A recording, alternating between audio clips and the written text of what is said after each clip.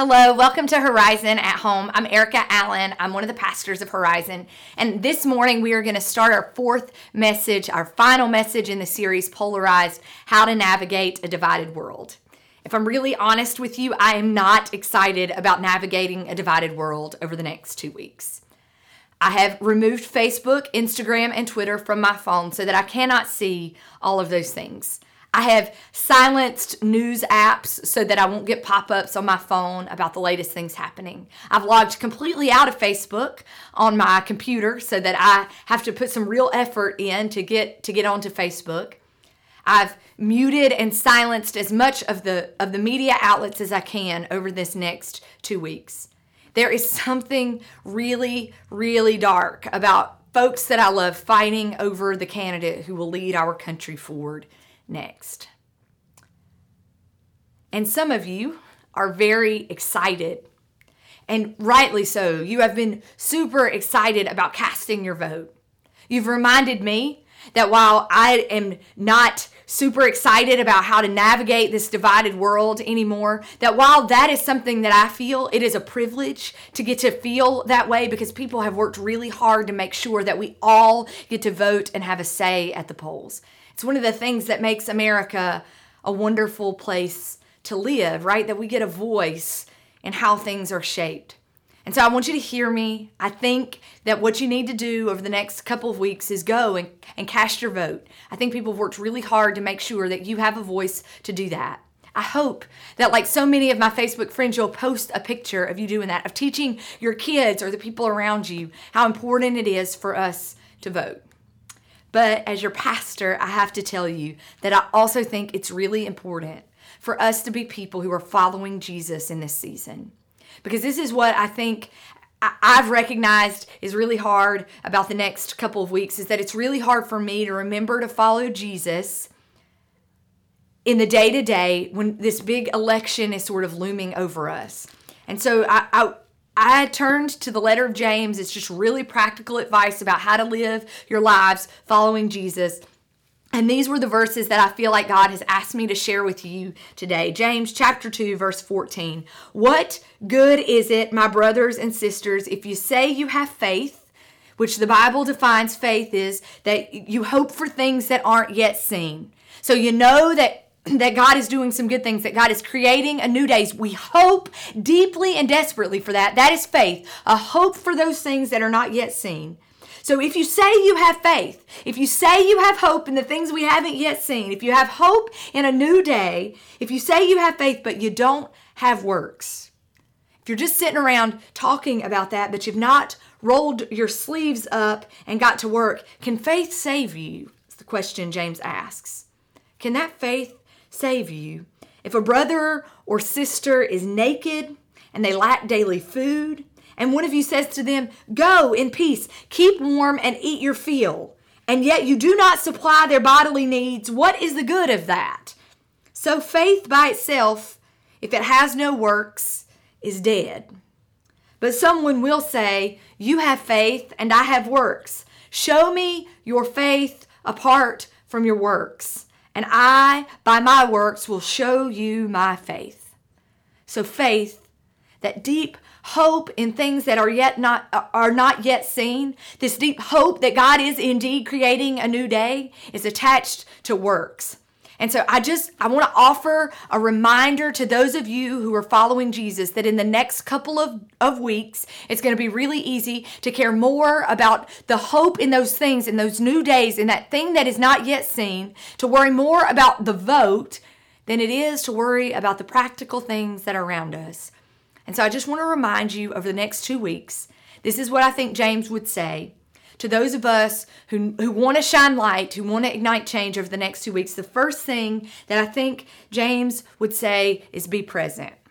It's going to be easy to focus more on the news, the next thing coming up on your phone, the next Facebook argument that you can get in. All of those things are going to look way more important than being present in the place God has put you in right now.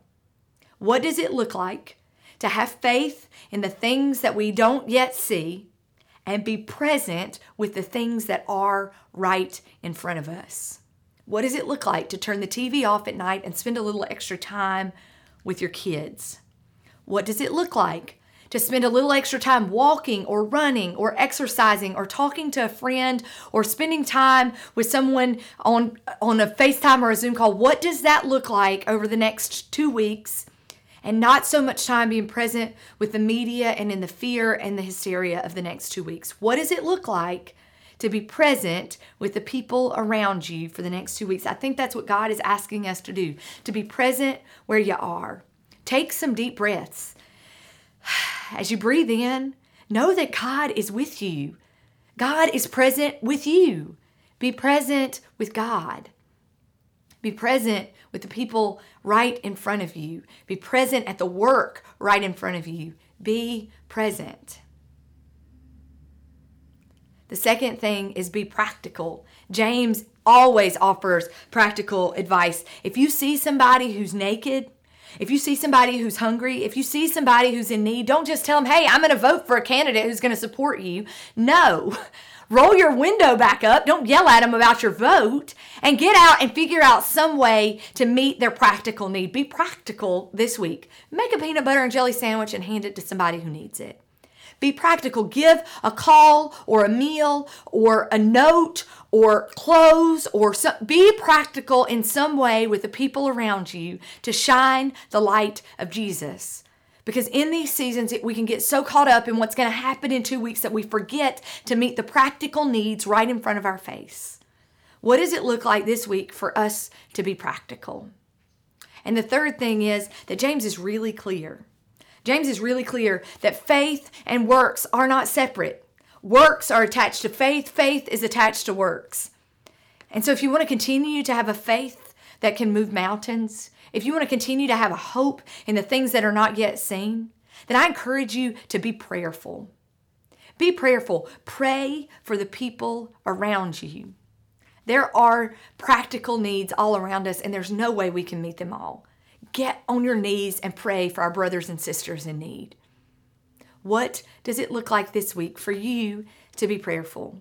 When you get in your car on the way to work, when you sit down at your computer, take 5 seconds and just say, God, for the people who need the practical things in this world, show me how to give it to them. What does it look like for you to be prayerful this week, to begin lifting other people up to God? You don't like the way your mother-in-law is voting? Pray for her.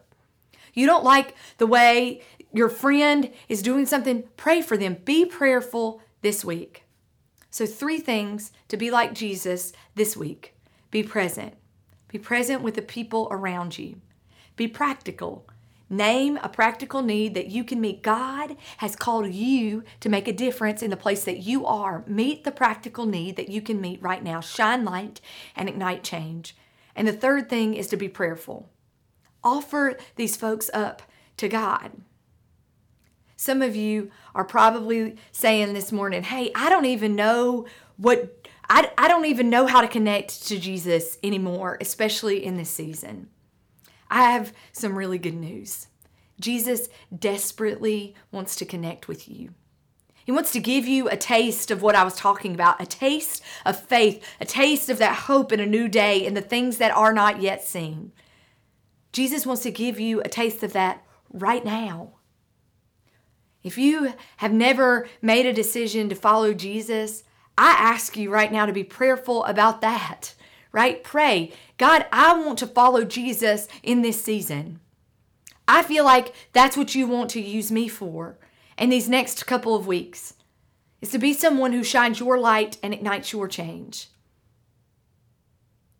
Folks, the world needs you the next couple of weeks.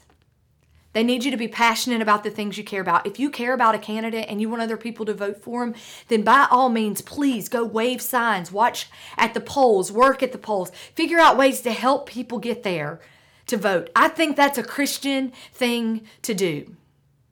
Be present with the things right in front of your face. If God has called you to do something to meet some practical need, do it. And if God has laid someone on your heart to be praying for, pray for them. I've prayed for some folks in this season, and I'm watching God change our relationship because I continue to lift them up to God. Horizon, I love you all. Horizon, God loves you all, and God wants to use us to shine light and ignite change over these next 2 weeks. Will you pray with me? God, I am reminded of a song that I sang one of the first times that I chose to follow you, when I chose to walk step by step following you. Here I am, Lord. Send me. And that's our prayer this morning. Here I am, Lord. Send me. Where there are people who are hungry, send me with the food to feed them. Where there are people who are lonely, send me with joy, God, that they may not know only loneliness and isolation anymore. Here I am, send me. That's our prayer this morning, God. For each person watching or listening right now, God, I pray that you will form their heart to say exactly that to you. Here I am, send me. We love you, and we thank you for calling ordinary people like us to do the extraordinary things that you would have us to do to shine your light and ignite your change in this your world. We love you, and we thank you for loving us and using us. Here we are, God. Send us. Amen.